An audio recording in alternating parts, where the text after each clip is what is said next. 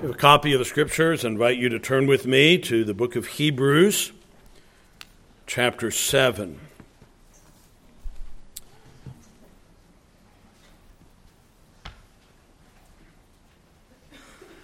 There are things we have in our lives that did not exist a few years ago, and yet we can scarcely imagine life without them.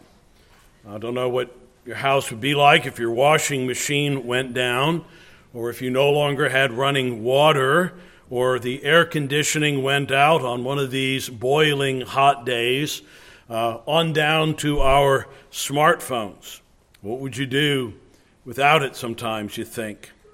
We're going to look at some truths today that perhaps you've given very little thought to. It may have had very little, perhaps maybe no place at all in your Christian life. I've thought about naming this sermon, The Text You Didn't Know You Needed. If you're a Christian, you may have lived your whole Christian life without giving more than a few minutes thought about Jesus being a high priest after the order of Melchizedek. I hope that this truth, though new to some, will become indispensable to you. Follow along as I read, Hebrews chapter 7, and I'm going to read the whole chapter.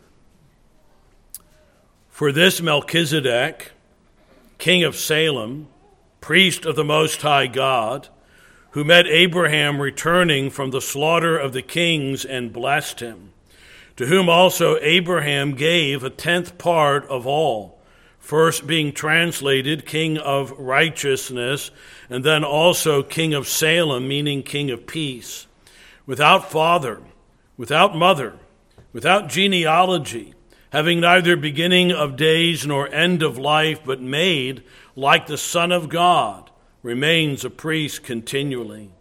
Now consider how great this man was, to whom even the patriarch Abraham gave a 10th of the spoils. And indeed those who are of the sons of Levi, who receive the priesthood, have a commandment to receive tithes from the people according to the law, that is, from their brethren, though they have come from the loins of Abraham. But he whose genealogy is not derived from them received tithes from Abraham and blessed him who had the promises. Now beyond all contradiction, the lesser is blessed by the greater. Here mortal men receive tithes, but there he receives them, of whom it is written that he lives. Even Levi, who receives tithes, paid tithes through Abraham, so to speak, for he was still in the loins of his father when Melchizedek met him.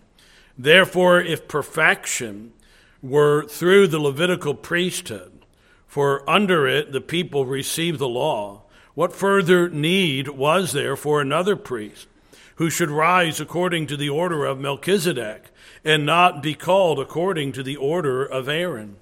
For the priesthood being changed of necessity, there is also a change of the law. For he of whom these things are spoken belongs to another tribe, from which no man has officiated at the altar. For it is evident that our Lord arose from Judah, of which Moses spoke nothing concerning priesthood.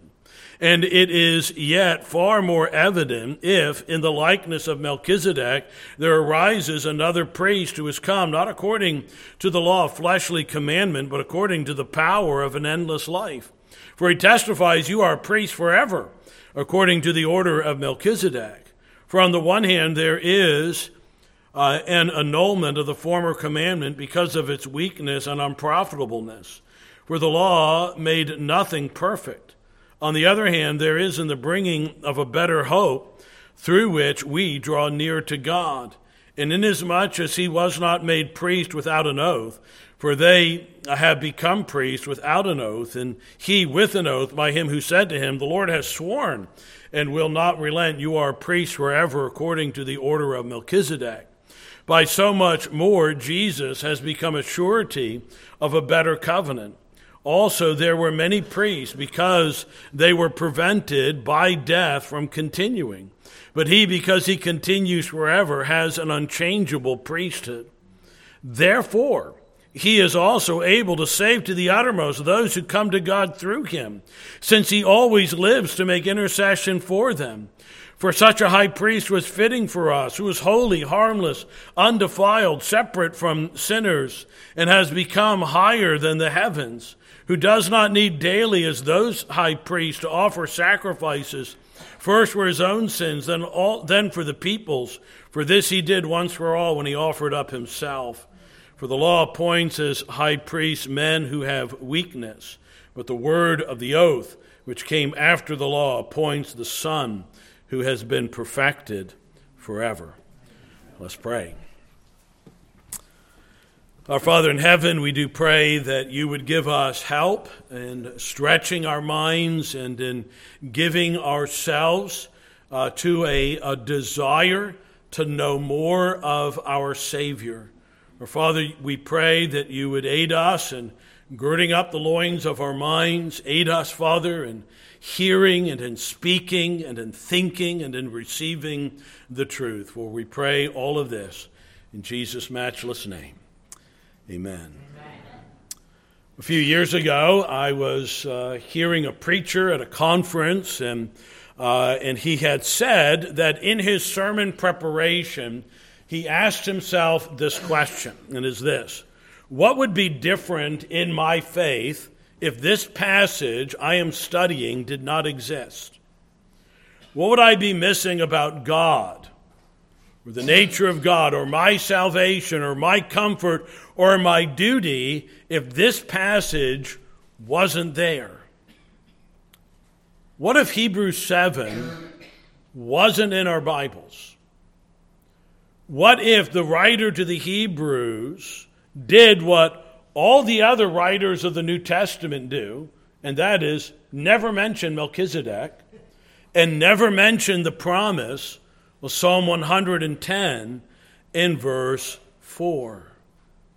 Now, keep that in mind as we come now at long last to begin to unravel the significance of a promise that was made to God's people 3,000 years ago. Psalm 110 written roughly 3,000 years ago. Think of that. 3,000 years. That promise was made 2,000 years ago. That promise was fulfilled, and it was fulfilled not just for those living then, but fulfilled for our comfort as well. And we are reminded by such things that what God promises to bring to pass, God will bring it to pass. God did not forget a promise that he made in one verse, in one song. He was determined that it would be fulfilled. 1,000 years before this passage was written to the Jewish Christians suffering in the first century, the living God inspired the pen of the psalmist David to write the words of Psalm 110, one of the greatest and most significant messianic psalms, one of the greatest psalms that is repeated over and over again in the New Testament. And that psalm reads this way. I'm going to begin reading at verse 1 and read through to verse 4. A psalm of David.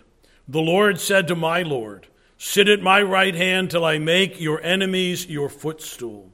The Lord shall send the rod of your strength out of Zion, rule in the midst of your enemies. Your people shall be volunteers in the day of your power, in the beauties of holiness. From the womb of the morning you have the dew of your youth. The Lord has sworn and will not relent. You are a priest forever, according to the order of Melchizedek.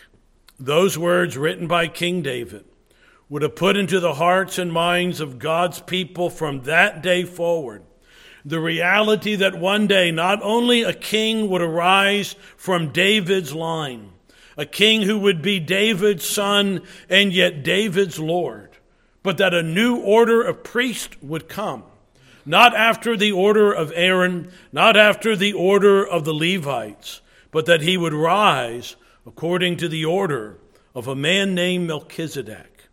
It would have added to the hearts and minds of God's people from that day onward a righteous expectation, especially in light of the language, I have sworn and I will not relent.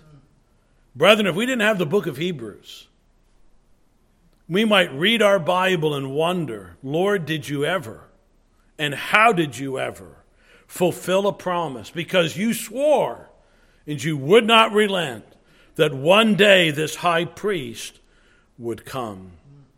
Now, as we have seen, it was with the introduction of this truth earlier in the book that Christ is a high priest after the order of Melchizedek that led to what we studied throughout chapter 6 and the end of chapter 5, and then or at least a good bit of chapter 6, a lengthy parenthesis or diversion concerning the troublesome spiritual state of some in the church. It was their inability to be able to wrestle with this truth that led the preacher to say, I have concerns about you. So I don't know that I want to say the same this morning, that as I read Hebrews 7, if you thought, I am totally lost, and I have no idea what this is saying, and I have no idea how this is relevant, well, I know a preacher 2,000 years ago would say, well, I'm worried about you. Have you become dull of hearing? Or are you perhaps even on the border of turning away from the faith, a condition from which you'll never escape? It was in response to people's response to this that was said. Now, he told them, though you have come to need milk and not solid food, God willing, we're going to get back to this. Well, he got back to it. And that's what we want to consider this morning. So with all that behind us, I want to deal today with the person of Melchizedek, who he was and what his relevance to the person and work of Christ is, and then what does it mean for all of us here this morning. Now, I've been praying throughout the week and meditating throughout the week on how to present this in a way that's not just a theological lecture. In some ways, this is the kind of text you might say, well, this might lead itself more to a Sunday school format where we could really interact and ask a lot of questions. I'm going to cover a lot of material, and we are going to be looking at it from several hundred feet in the air, not covering and uncovering every rock and leaf this morning.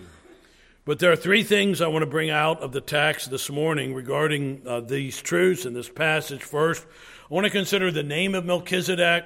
And if you're taking notes, you can just write M or Mel, as I have down here, so I don't have to spell it every single time. The name of Melchizedek, the greatness of Melchizedek, and then thirdly, the superior priesthood of Melchizedek is what we want to consider. So first of all, the name of Melchizedek.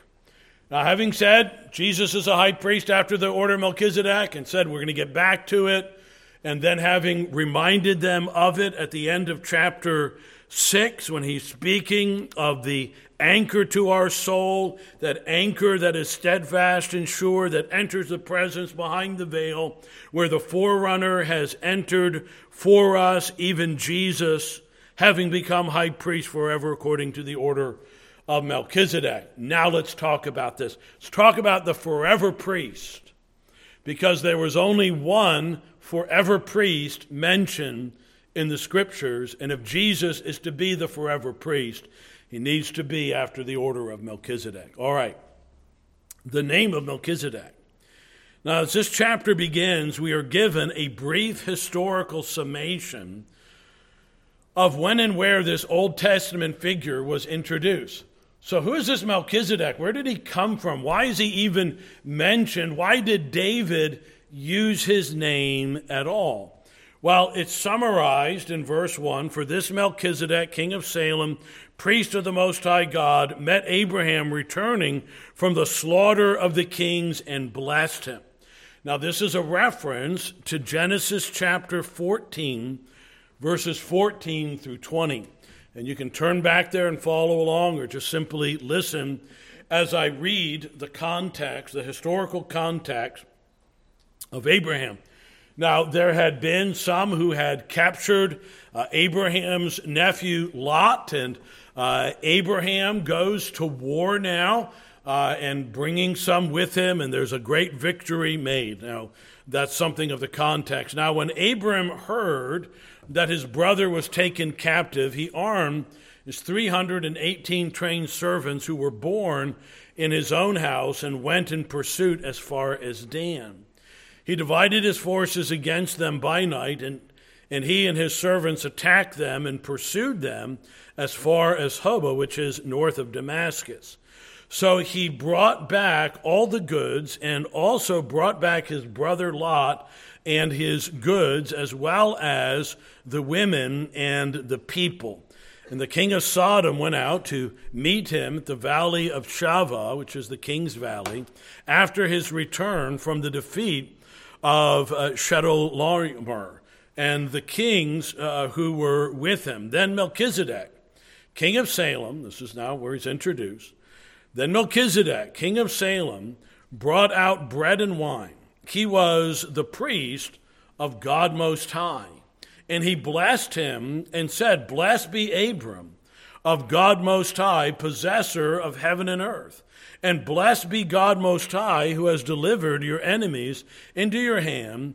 And he, that is Abram, gave him, Melchizedek, a tithe of all. Now that's it. That's the entire historical narrative of Melchizedek. And as I stated, it would not be till 1,000 years later that his name appears again in the scriptures, and then another 1,000 years before he's mentioned again. The preacher in verse 1 reminds us, "For this Melchizedek, king of Salem, priest of the Most High God, who met Abraham, returning from the slaughter of the kings, and blessed him, to whom Abraham gave a 10th part of all, first being translated King of Righteousness, then also King of Salem," meaning King of Peace. And then he says this, words that have brought a lot of confusion and a lot of debate and a lot of different interpretations. Without father, did you read of a father in Genesis 14? Who's his dad? Well, no, it's not given. Without mother, did you read of a mother there? No, you didn't read about his mother. Without genealogy, you don't know who his grandfather, great-grandfather, etc. Don't know what tribe, don't know anything about him. Without genealogy, having neither beginning of days, that is, we're not told when he was born, how old he was, nor end of life. There's no record of his dying, but made like the Son of God, remains a priest continually. Now, several assertions or truths are laid out here about this man for our consideration. And the first is that this man was a king and a priest. It's a rather unusual combination. Now, we were reminded in our looking at the catechism that Jesus is the prophet, priest, and king of his people. If you're going to come tonight, we're going to read in our scripture reading Deuteronomy 18, which speaks of Jesus being a priest after the type of Moses. But here is a man who was a king and a priest, a fitting type then of the Lord Jesus. He's king in a place called Salem or Shalom. The city of Shalom, Yerushalom, is Jerusalem, which would become the capital of the nation of Israel in the future. Now he has a name, Melchizedek. Now not everybody knows what their name means. I mean, most of us have some idea about what it means, maker of bread or, whatever our name means. It doesn't always have any profound significance as to our bearing or who we are. But here's a man whose name means literally king of righteousness. That Melchi is king and Sadek, Hebrew word for righteousness, and Melchizedek, king of righteousness. So he's king of peace, king of shalom. He is the king of righteousness. Now, this is the kind of thing that would have really excited a guy like John Bunyan. Bunyan is the writer of very obvious allegory and analogy. So that when he wants to describe somebody who mucks about in the thing of the world, well, he's muckraker. Or if he wants to describe a guy who talks too much, what name should I give him? Well, talkative. That's a good name for somebody who talks too much. Evangelist. That'll be the guy who tells people the good. Let's take a man whose name means King of Righteousness and the King of Peace, a one who is a king and is a high priest, and you say to yourself, who does that sound like? Who sounds like the King of Righteousness? Who sounds like the King of Priests? Who do I know who is a king, and who do I know who is a high priest, and a high priest without end? Who do I know who wasn't created? Who do I know in regard to his eternal essence has no beginning and has no end? Now, Jesus in his humanity, interestingly, has two rather lengthy genealogies given. And according to his humanity, we know his mother and his grandfather. We know some of his great-grandmothers. We know mothers. We know fathers in his human. But you ask the question, who made the Son of God? Well, no one made the Son of God. And so let's find a figure, let's find a person that you can look at and go, if this is all we know, where does he come from? Who made him? Who created him? He seems to come out of nowhere. Or as one person says, to come out of evermore and go to evermore. Now, we will deal with the tithes and the blessing in a moment. But I want us to see here something about the nature of this man and why this is phrased in the way that it has. And again, that it's caused so much difficulty and difference of interpretation. Because some say, well, he has no beginning, he has no end, he has no father, he has no mother, he has no genealogy. As though then we have to consider that Melchizedek is perhaps an angelic figure, and some have said, well, he's Michael the archangel, or for some that he is a pre-incarnate Christophany or theophany. He is God coming and appearing as a man temporarily and then passing off the scene. I don't think we need to say that. I think the answer to the question of who is Melchizedek is that Melchizedek is Melchizedek. But he finds significance, the writer wants to, because he's drawing out a pattern, because, listen, folks, this chapter is not about Melchizedek. Melchizedek is useful as a type of Christ. He's not trying to get us fixated on Melchizedek. I think we could be guilty, Sinclair Ferguson said in a message I listened to about Melchizedek, of thinking too much or too little about Melchizedek. But sometimes it's a bit too much, because the whole point of bringing this out is to bring us to the point where we recognize that therefore that he is able to save to the uttermost. All of this is building to the declaration of how and why Jesus can save us the way that he does. Again, the purpose of this section and the purpose of the whole book is to be pointed to the superior glory of the Lord Jesus. And so the writer does. He'll take this passage and this truth and that truth and this allegory and this comparison and this type and that type to swell into the hearts of the readers the greatness of the glory of Jesus.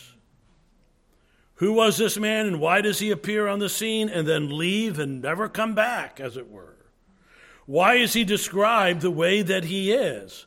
again, with certain key information given, King of righteousness, King of peace, and other information withheld. Because if you study the book of Genesis, who your father and mother are was very important. Genealogies may bore you. It may be your least favorite thing to do in the Bible is to read a genealogy. But they were very important in the fulfillment of the promises of God, because the promises of God were fulfilled through bloodlines. And you had to be able to trace those things out to prove. God is saying to them, look, I'm faithful to generation after generation after generation to keep my promise. I'm working out a plan. And so why does this man come where we know Abraham's father and we know others' fathers and mothers, but we don't know anything about him? Well, again, it's to point or to give us a picture of the Lord Jesus. There was once a man who appeared to Abram. He's not a Jew.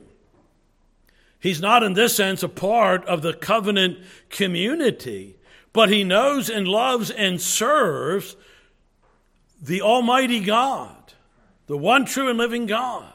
And again, his name, the King of righteousness, and he rules over a place called peace. Now, what we are told is this, again, without father, without mother, without genealogy, having neither beginning of days nor end of life. Again, we have to keep in mind the purpose for which this is written. And it may sound strange, but his purpose, again, is not so much to deal with Melchizedek as to tell us about Jesus. And note here that the Holy Spirit does not say that he is Jesus. Note that it tells us he resembles. Resemblance doesn't mean the same thing. But he's like Jesus. That is, he is a type of Jesus. And isn't it interesting that this great man who did the great things that we will look at in a moment has such a limited biography? And all the questions you'd want to answer, where did he come from? Who was his father? And who was his mother? How old was he? And who were his people? And where did he come from? And what happened to him afterward? When did he die? And where is he buried? This is the sort of information we find repeatedly in Genesis. But we don't find it about Melchizedek, which makes him able in this way to be this wonderful figure and type of Christ. What was this man about? I don't know a lot of the answers. And why is this information withheld? Why didn't the Holy Spirit give that to us? Because God wanted to use him as an analogy or as an allegory. Here is a man who did these things, and it is as though he dropped from heaven and was taken up again. That's what it appears like. And the writer makes this case perfectly clear again. He's like, in this way, he's like the Son of God. Who better to illustrate a priest from outside the line of Aaron and the Levites, and one who by a certain argument appears to be eternal, than to describe the priesthood of Jesus in this way? All right, the second issue is the greatness of Melchizedek. And we go here, verses 4 through 10. Now consider how great this man was, to whom even the patriarch Abraham gave a tenth of the spoils. And indeed, those who are the sons of Levi, who receive the priesthood, have a commandment to receive tithes. We'll see that again tonight in our reading in Deuteronomy 18, from the people according to the law, that is, from their brethren, though they have come from the loins of Abraham. And he whose genealogy is not derived from them received tithes from Abraham and blessed him who had the promises. Now, beyond all contradiction, the lesser is blessed by the greater. Here, mortal men receive tithes, but there he receives them, of whom it is witnessed that he lives. Even Levi, who receives tithes, paid tithes through Abraham, so to speak, for he was still in the loins of his father when Melchizedek met him. Consider how great a man this he was. And two main things are brought about in order to prove his greatness. And this greatness is seen in comparison to Abraham, preeminently, but also to the Levites. So what's the point of all? Is the point of this that Melchizedek is greater, or that Jesus is greater than Abraham and greater than the Levites? Right? This is Again, remember, if you get lost, pull up, remember where you're going. Now, for us who are Gentiles and who came to faith in Jesus without passing through Judaism, I don't know if any of you Gentiles went through a Judaistic phase first, where you became a Jew and if you were a male, got circumcised and joined a synagogue and then became a Christian. Most of us here did not pass through that. That's not our story. And we may not be able then to feel the full weight of what is being said here.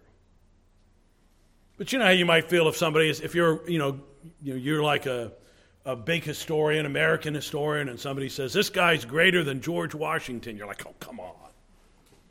But he's a better president than, and he names, whatever. Well, he should be on Mount Rushmore, not those turkeys that are on there. Somebody goes, well, calm down, let's give it some perspective. And for the Jews, tempted again to go back to not that there's any such thing truly as a Christless Judaism, but in their mind to go back to the safety of Judaism and to Abraham and to the Levites, it's going to remind them repeatedly that Jesus is the greater.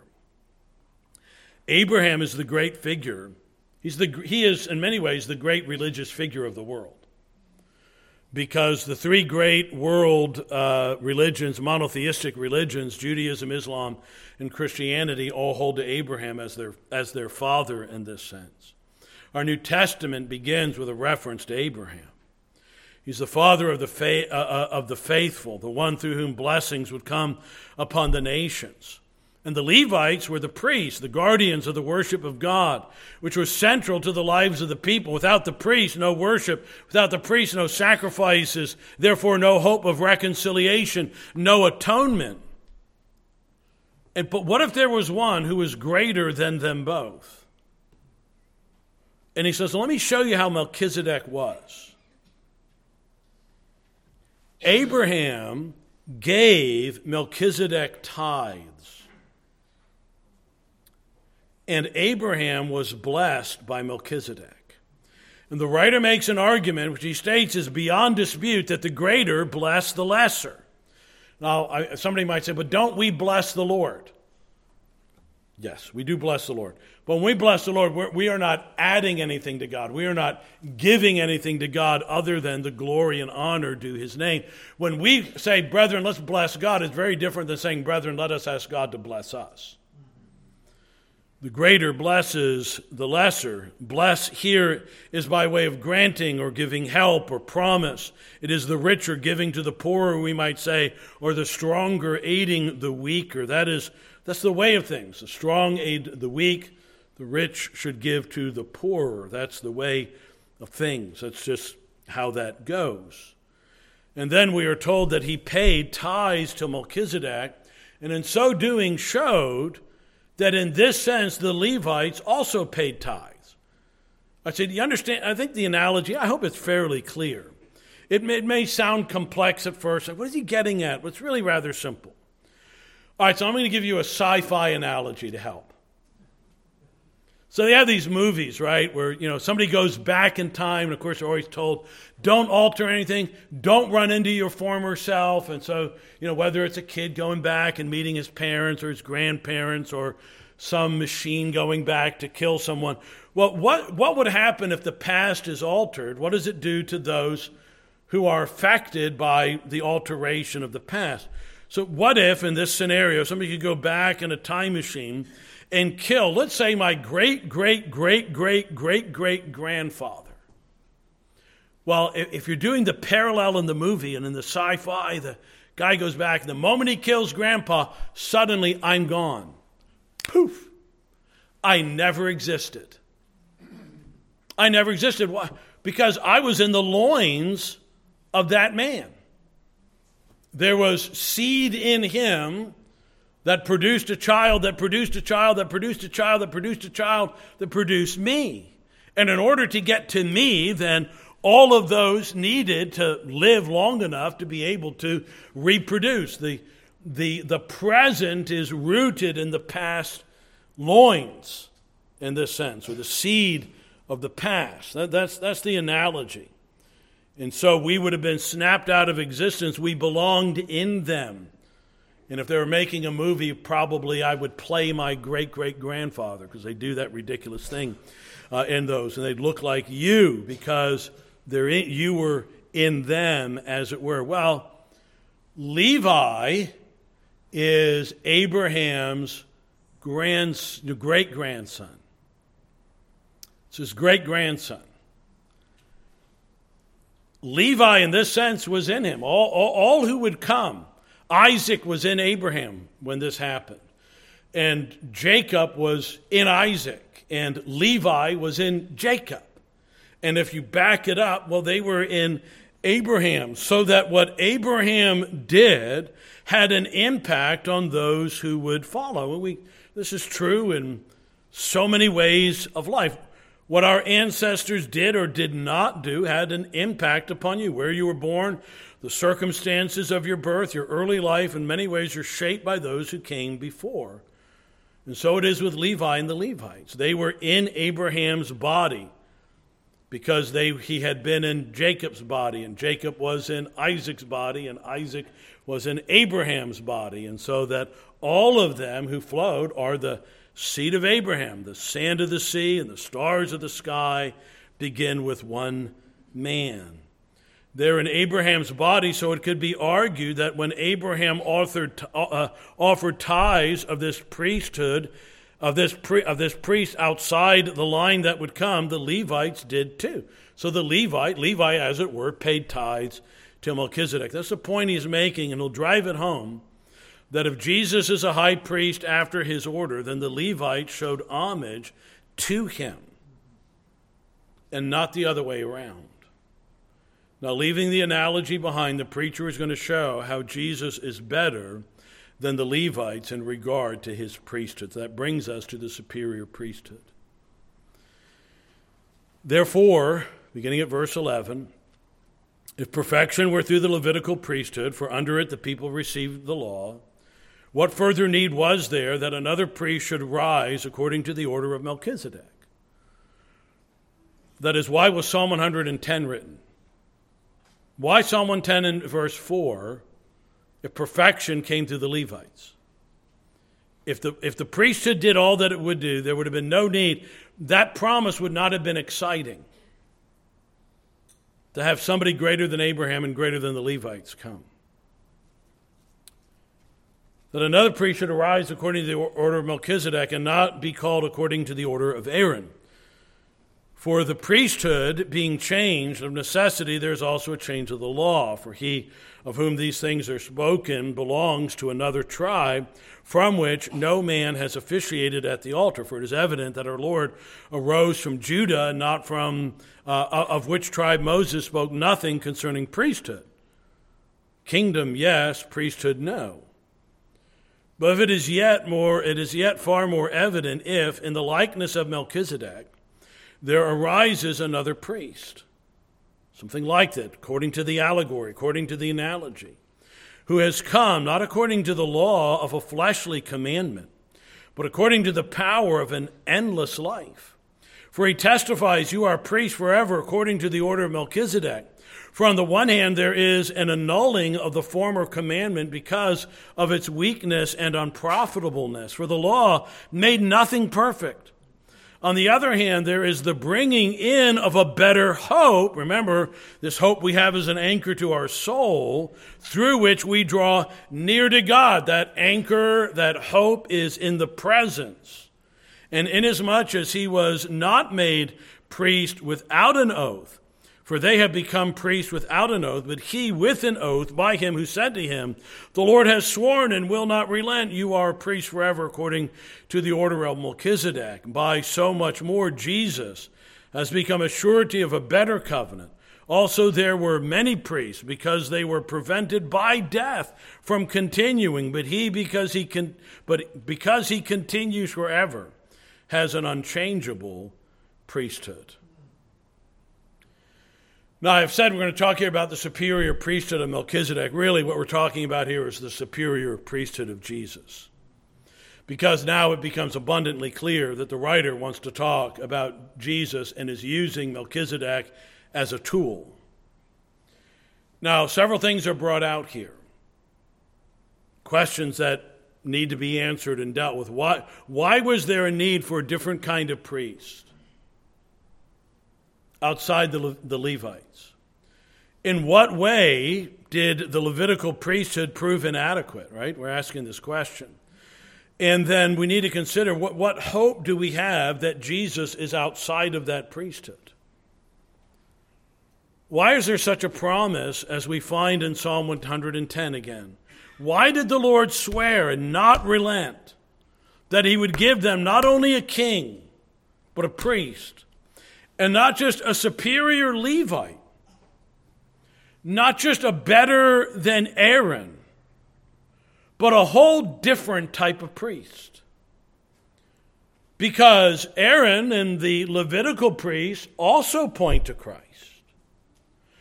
But their pointing to Christ is inadequate to give the full dimension of the blessedness we have in Christ's high priesthood.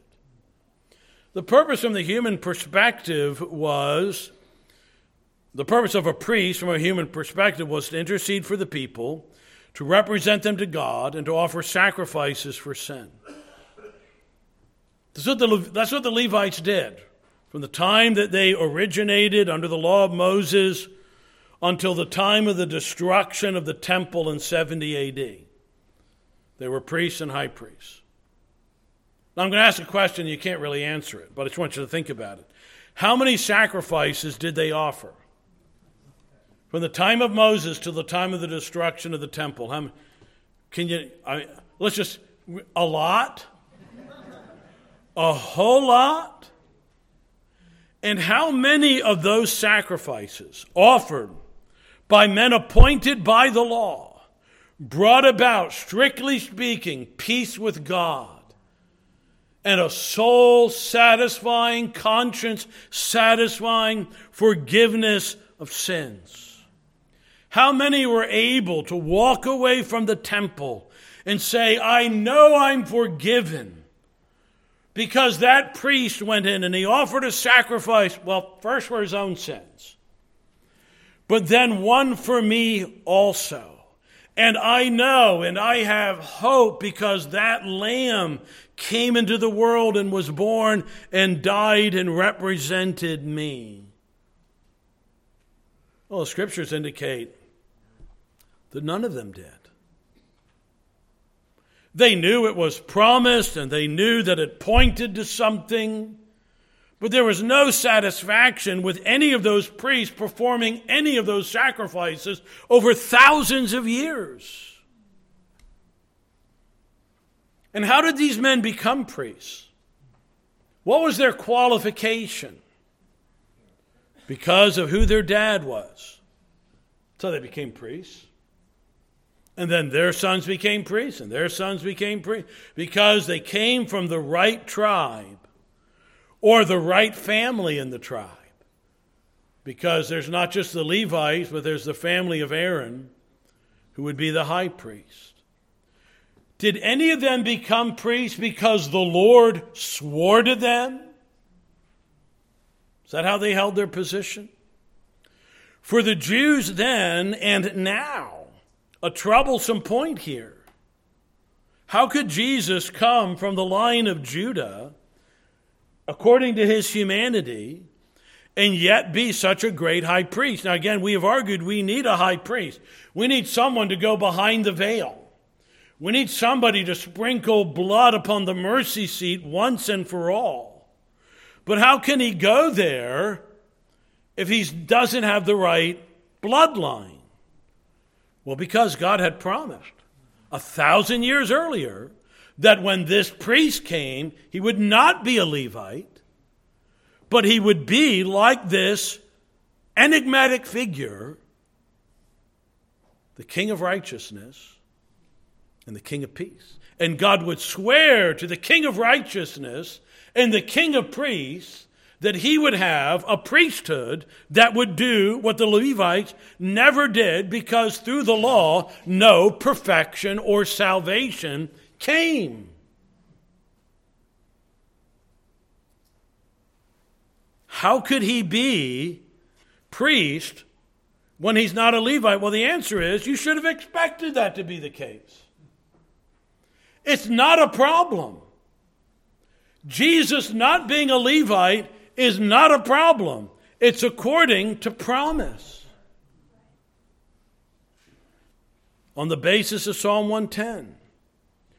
You ask somebody, would there be a son of David who would be David's son and David's Lord? From David and yet greater than David? Yes. Yes, I believe one day that man will come. Then you should also have anticipated that God would bring a great and final high priest, not from Levi, not from the law, but by oath and by promise. There is a sense, I want to be careful how I say this, but we need to understand this in the whole frame of redemption, that the Levites were appointed to frustration and to failure.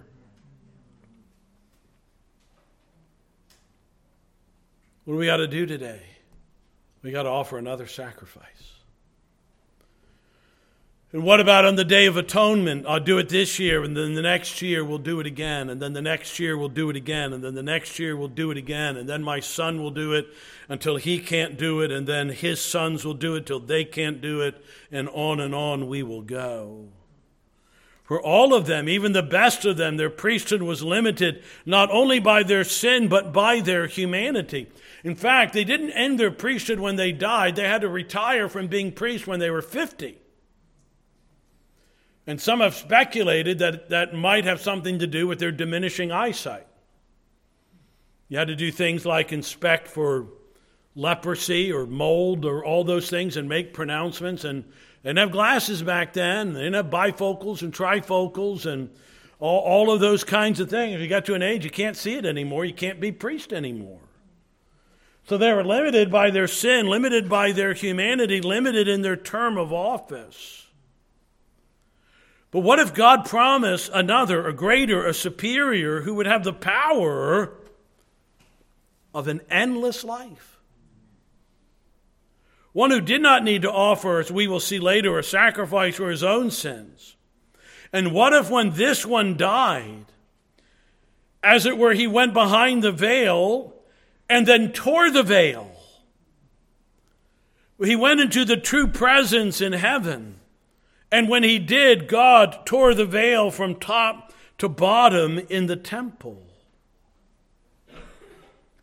All right, so we said in the Sunday school, it's the job of the preacher to give the what and the so what. So the question might be, well, what does that have to do with me? Well, let me ask you this. Have any of you sinned and fallen short of the glory of God?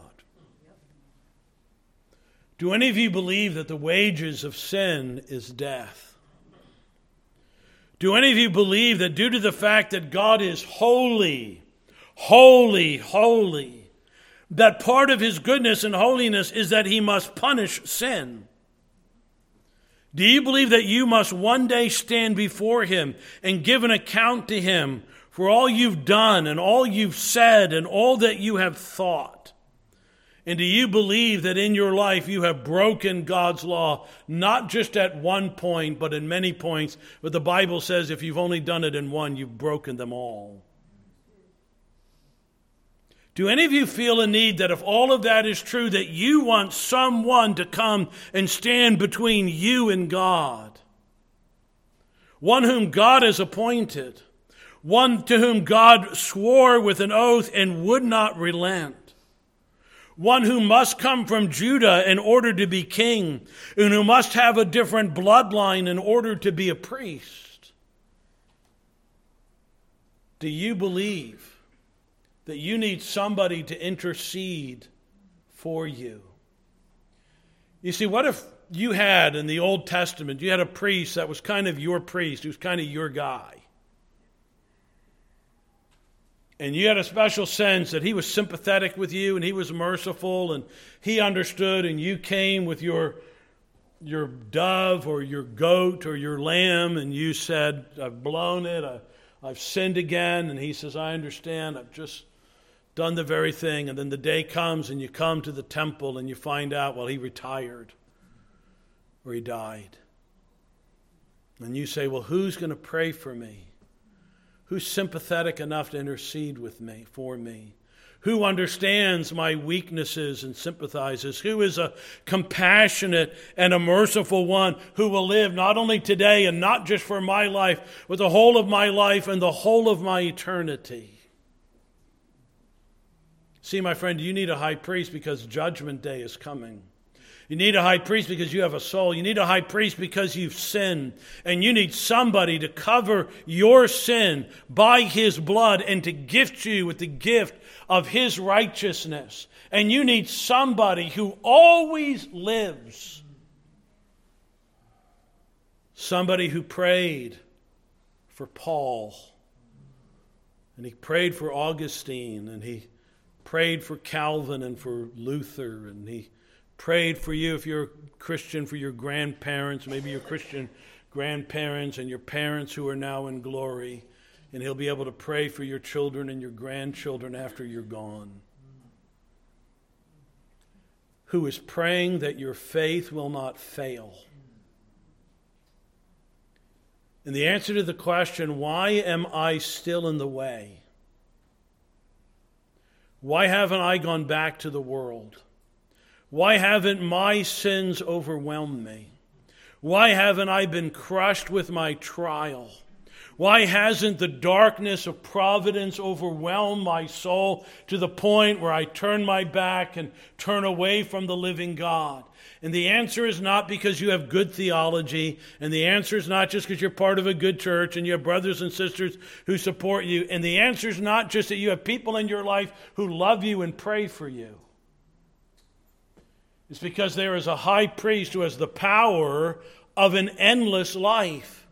Without genealogy, without father, without mother, an uncreated being, an eternal Son of the living God who became man and sits at the Father's right hand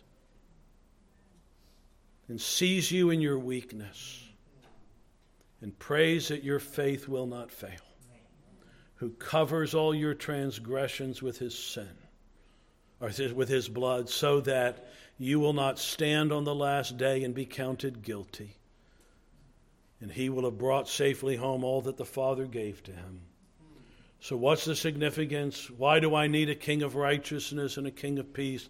Why do I need a priest who's able to do what all the Levitical priests? Brethren, if your hope was tied to the Levitical priesthood, there hadn't been one in 2,000 years. And if your hope was he'd offer a bull or a goat or a lamb, and been one offered for 2,000 years, coming up in about 40 years, will mark the 2000th anniversary of the last sacrifice. But we celebrate the final sacrifice. And it is no troublesome thing for us. Because the Bible teaches without the shedding of blood, there's no remission of sin. You imagine what it would be like to say there's no blood, there's no blood, there's no blood. And for us to say a final sacrifice was offered by a priest greater than the Levitical priesthood, a sacrifice greater than the one of the high priest, going behind the veil torn, because one greater than Abraham, greater than David, greater than Aaron, and greater than Melchizedek has come. Let's pray and ask God's blessing on these things. Father in heaven, we do thank you for this revelation of the greatness of your Son. And Lord, we pray that we would be drawn afresh to confidence in him. And thank you, Heavenly Father, that where we are weak, he is strong. We thank you that he ever lives to intercede for us. And we pray these things in his matchless and holy name. Amen.